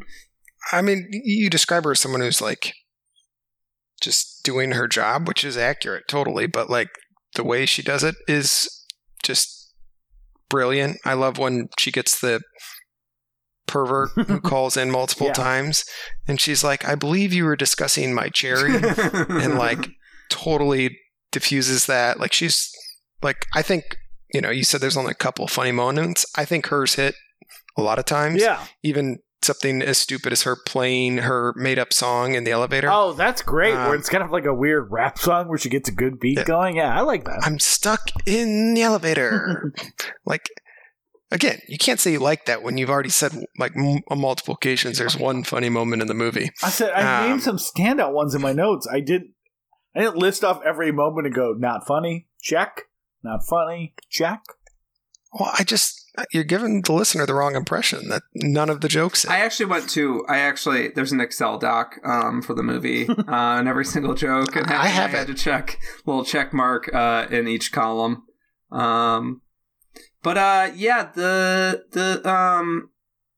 Do we want to wrap up? Is that where we're headed? Sorry. No, I want to hear more stuff that Bill likes. Yeah, Bill. What do you explain yourself. It'd be funny if Bill brought like a lawyer on this episode. Wait, hold on. We're forgetting something that he texted us. That this is Adam Sandler's second best performance after Uncut Gems. And I'm someone who likes quite a lot of Adam Sandler movies, even though he definitely phones in some of them. But I'm going to list some Adam Sandler performances that I enjoy quite a bit that I definitely think are better in this movie. You have the obvious ones. You have Funny People. You have Punch Drunk Love. You have Uncut Gems. But I'll also say Billy Madison, better performance. Big Daddy, better performance. Happy Gilmore, better performance. I feel like 50 First Dates, better performance. I'm trying to think if there's any other Adam Sandler movies that I haven't seen. The Waterboy in a while. Work. Oh, Dirty Work. Sure, as the devil. Yeah, better performance. I'll give that. He was not better in Waterboy. I said that mostly to be inflammatory, just so that you guys would. But you clearly, I know. But you clearly like his performance in this, and I'm like, I think the ending sweetness is there. But I mean, there's a reason that people find Adam Sandler cute and adorable and even sexually attractive, and I think you start to see that a peak of that at the end of the movie when he drops the voice and is just talking totally normally to Chris.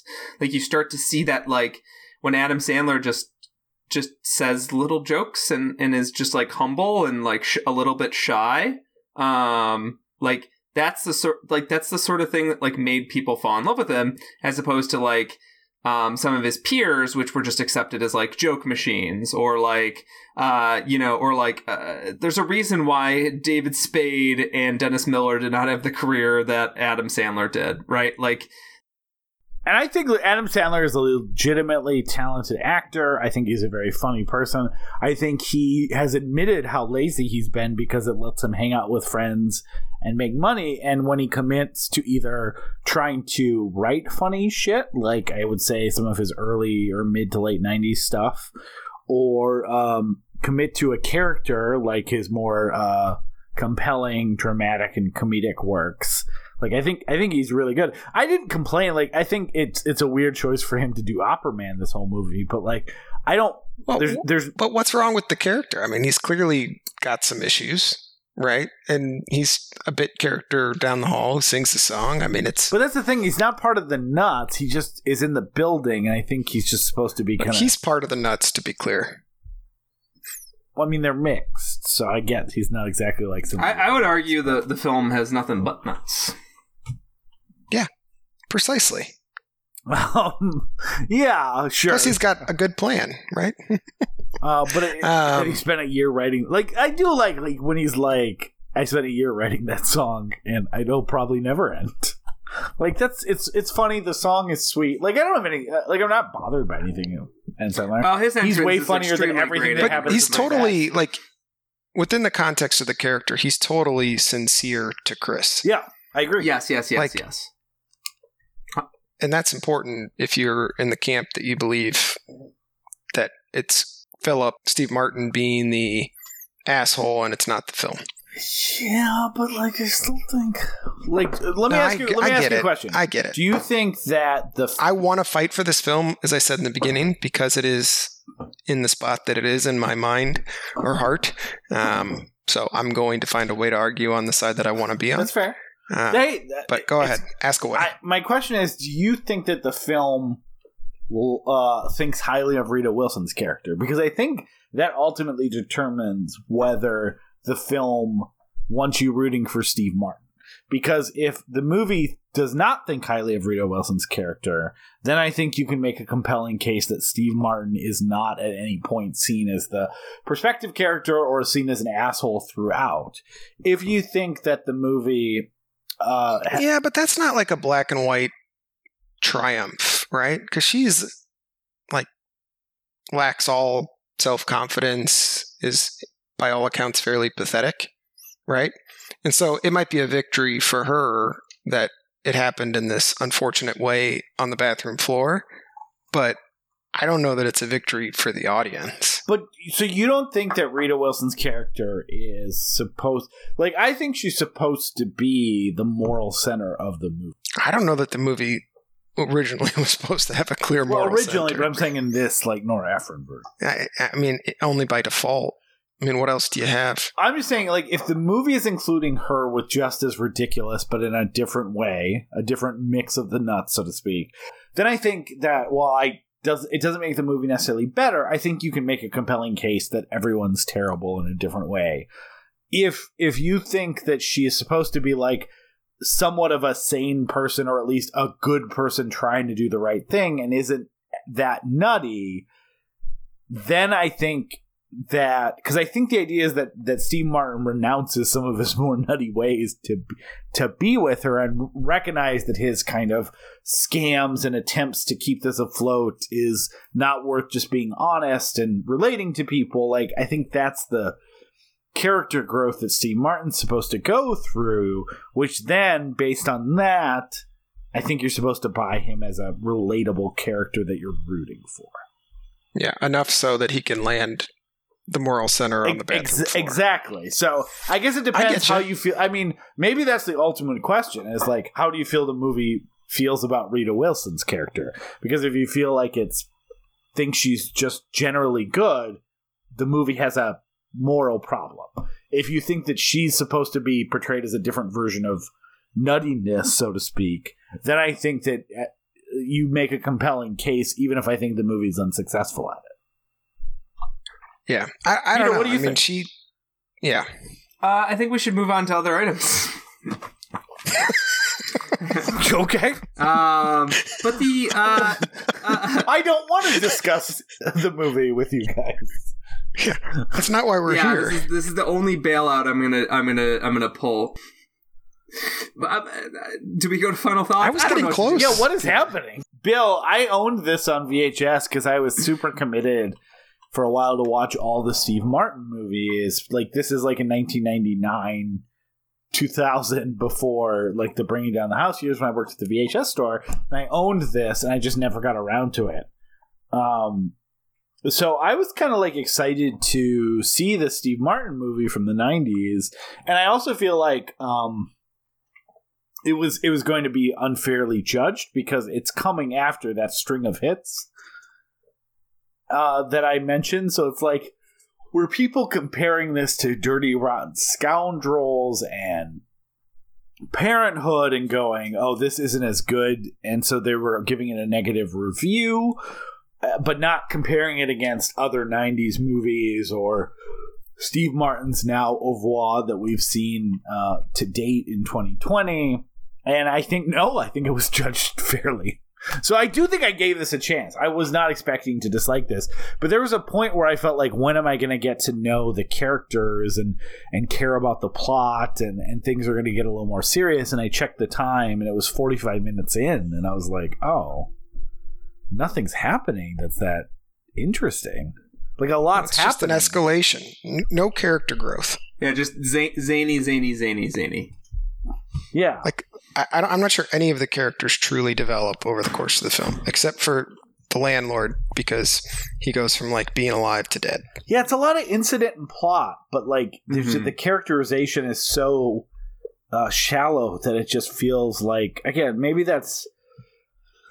I'm asking too much from French farce, which is that what it's about, but in that case I think the comedy needs to be better, and that's not there either. Yeah, my problem with the movie, and I guess it sort of points us towards the finale, my problem with the movie is that it feels very non-committal. And I think it all comes back to Steve Martin's character. Rita Wilson feels dialed in for this type of movie. Yeah. Like, Juliette Lewis, I feel like, is actually pretty... I'm trying to think of a nicer way than to say one note. Juliette Lewis is actually, like, consistent. There's not a whole lot of character development, but she's consistent, right? And she hits those like funny little like I'm nuts moments very well. Gary Shandling, Robert Klein, Rob Reiner, I think has the biggest role of all those guys. They all like come in and pep up the movie for a few moments before disappearing. Like, I think it all comes back to Steve Martin. And that's that Steve Martin's like, you could say he's miscast in this movie, but I don't think that's right. I think that's taking culpability away from him and culpability away from Nora Ephron. The character is lost in this muddle, and writing a character who's feeling lost and torn in all directions is very tough. Steve Martin is one of our comic performers who's incredibly skilled at, even in very slight movies, making us feel bad for him, even in moments where like what he's mad about is fucking that hot dogs come in 8 packs and buns come in 6 packs or whatever, right?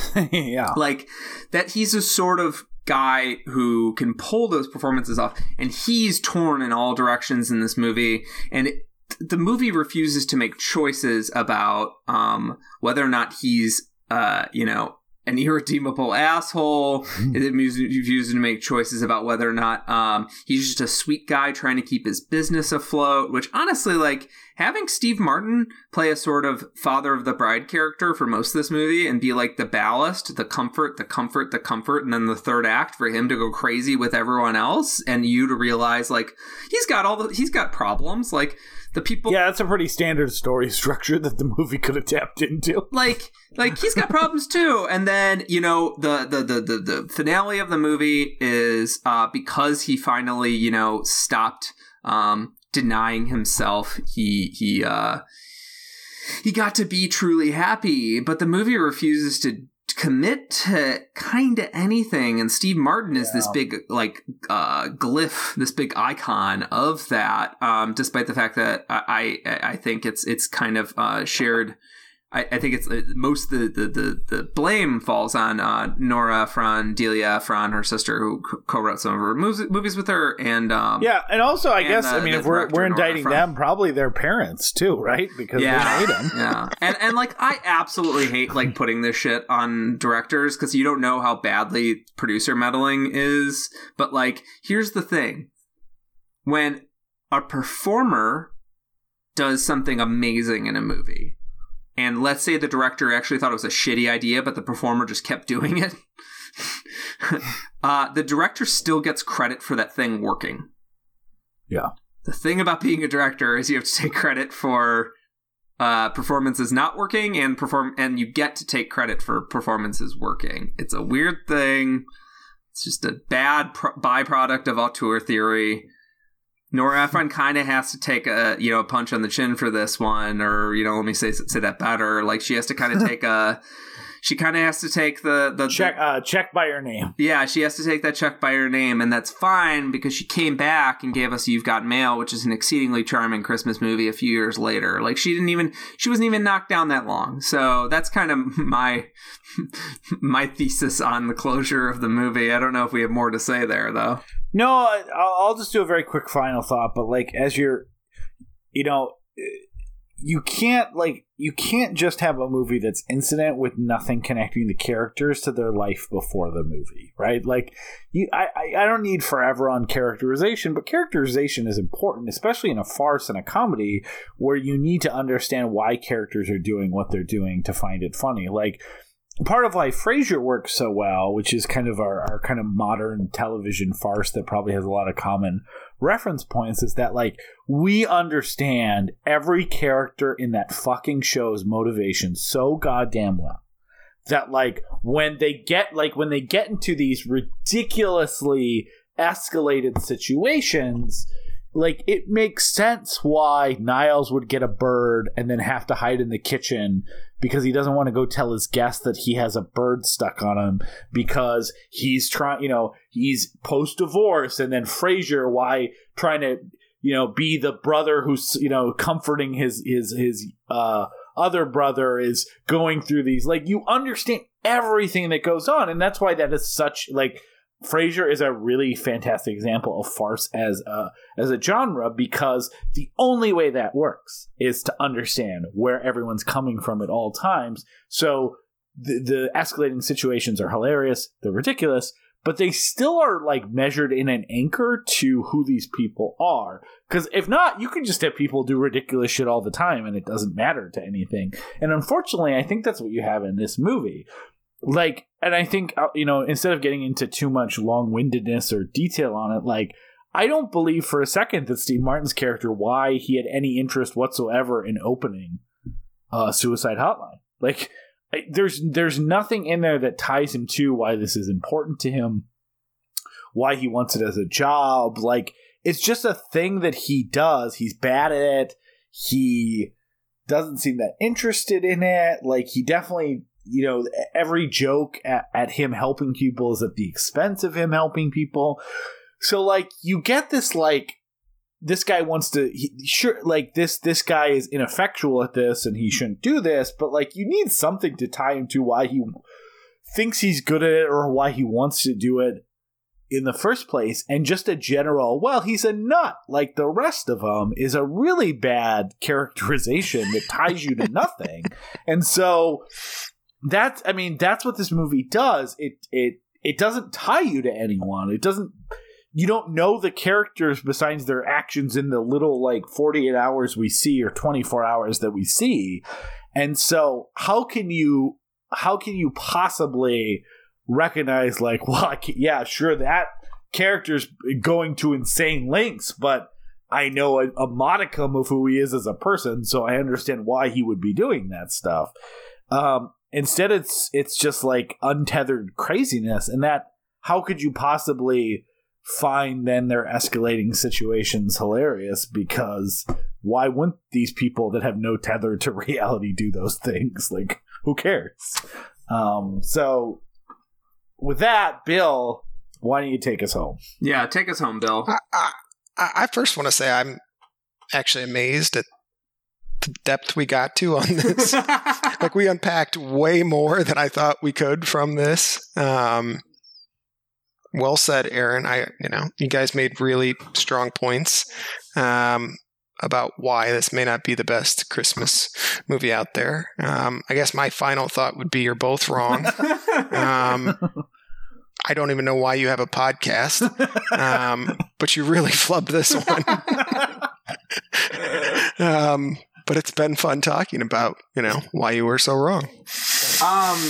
This has been really fun. This is a movie that genuinely made me mad, but I was excited as hell to, like, get on. Peter, you've known this was one of my movies for a long time, right? I mean, I tried. I think that's why we're doing it on the show, Bill, to be honest. Oh, yeah. He asked me for a bad Christmas movie, and I suggested So it's not as if I don't know its reputation. We had 3 that we felt very strongly about, that we were like, we absolutely have to do these 3. And then we were like, what could tie the month together? And then the idea of this, like, black comedy with this insane cast, this insanely good cast that seems to misstep every step it makes, and yet Bill loves it. Like, it's a fucking no-brainer.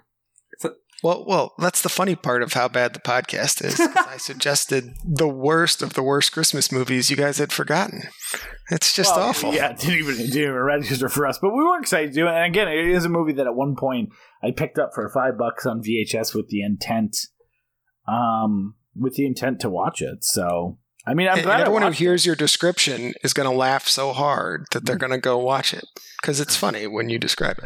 Yeah, and also it counts for hashtag 52, so very helpful to all of us who are participating in that. That's the most positive thing I can say about it. Yeah, exactly. Again, we were talking about checking a box. That's the definition of checking a box. But yeah, I have found, like, I'm glad we did it just because, like, you've been there, done that now. Well, no, that I think this month has already been somewhat interesting. Is that because we can sit here and say, like, here's why this movie doesn't work as a farce. Here doesn't work as like a comedy or a heartwarming story or drama from our perspective. But at the end of the day, one of the best parts about this season, Bill, is that all of that shit that Peter and I said doesn't match to, yeah, but I like it and it makes me feel Christmassy. Yes. During the Christmas season. So, like, that's always going to win. I can't argue with that. I wouldn't want to argue with that. I wouldn't want to take Mixed Nuts away from you any more than I would want to take any movie that, like, gives people the warm feelings this time of year away from them. And then also for other movies that have nothing to do with this time of year. Like, but I get it. Like, this, if this is a movie that tickles your Christmas cockles, that's what the season is for. There's not that many great Christmas movies, but there's a lot that make us feel Christmassy. Let's just say cockles again. Warm your cockles. You can tickle your cockles. I'm not sure where your cockles are, but they are susceptible to heat and tickling. No one ever says chill your cockles. Bill, man, it's going to require me to... editing this episode is going to require me to have several bumps of cocaine, some combat... PTSD. Some experimental combat drugs from Brazil, a combat knife for some reason jammed into the table. The shortest episode we've done in a year. Yeah, all you're hearing probably because Peter decided to, like, throw in the towell. I'm about to edit a 3.5-hour episode on Santa Paws or whatever. What are you talking about? It's just the two of us. I just decided that we needed to bail out. Somebody needed to pull the ripcord.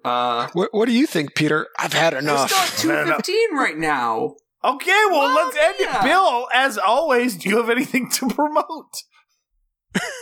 Yeah.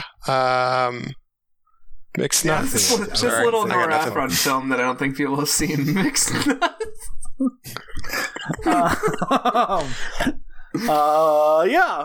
Watch Mixed Nuts. I guess.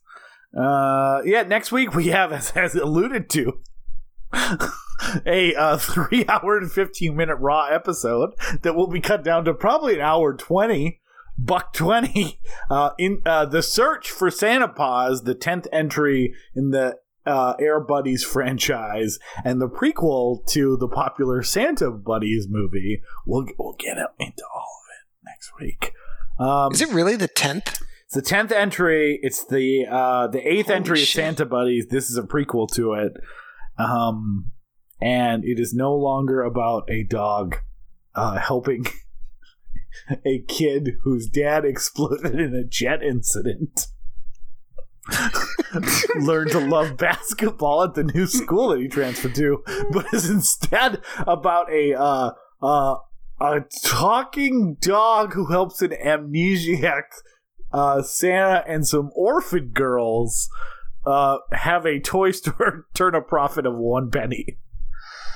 Wow. So basically a direct line. I think that's always where the Air Bud franchise was going. We talk about Speaking of a direct line, when are we going to do an episode on Max? the German Shepherd and the bad dogs that haunt him. Yeah, I don't know why I talked about how Max is the movie that's made me the most angry in the last couple of years, and Bill's like, "Well, I'm watching." That's the reason I watched it. Yeah. Do you get it though? Do you get why? Like, it's a movie. Yeah. It's a movie about dogs for people that hate dogs but love the. There are bad dogs in it. Like, they want you rooting to hurt a dog. They want you to rooting for killing dog. Also, Thomas Hayden Church pulls a gun and points it at a dog's head. What? Wait, hold on. I just remembered something. We've covered this whole movie. We didn't talk about the fact that the movie was shot by Sven Nykvist, who shot Virgin Spring, Persona, Fanny and Alexander. Yeah, it's kind of like how Orson Welles' last performance was as Unicron in the Transformers movie. Good night! Good night.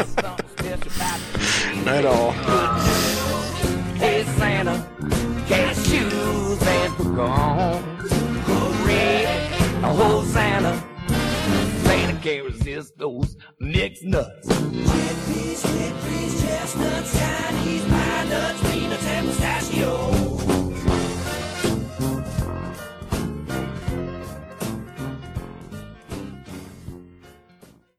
Thank you so much for listening to We Love to Watch. If you made it to the end, hopefully you liked what you heard today. And if you'd like to hear more, please go to patreon.com/WeLoveToWatch. And if you can chip in a few bucks, that would really help us keep the lights on and keep us moving forward. It wasn't an implicit threat by Peter. He just didn't know how to say it. But either way, we'll continue to make more. But it would be helpful as we explain to our loved ones where all our money is going, which is all on server space. If you can't, if you don't have a few bucks to chip in, we totally understand. And you want to support the show, we truly, absolutely would appreciate a review on iTunes. I know every podcast says it, and it's because it really does help, and so every podcast wants that help. So please go leave us a positive review so that when people find this show organically, they hopefully want to tune in and listen. And thanks again for all of your listenership and support and time throughout the years. We really do appreciate you. With kisses and smooches, Peter and Aaron.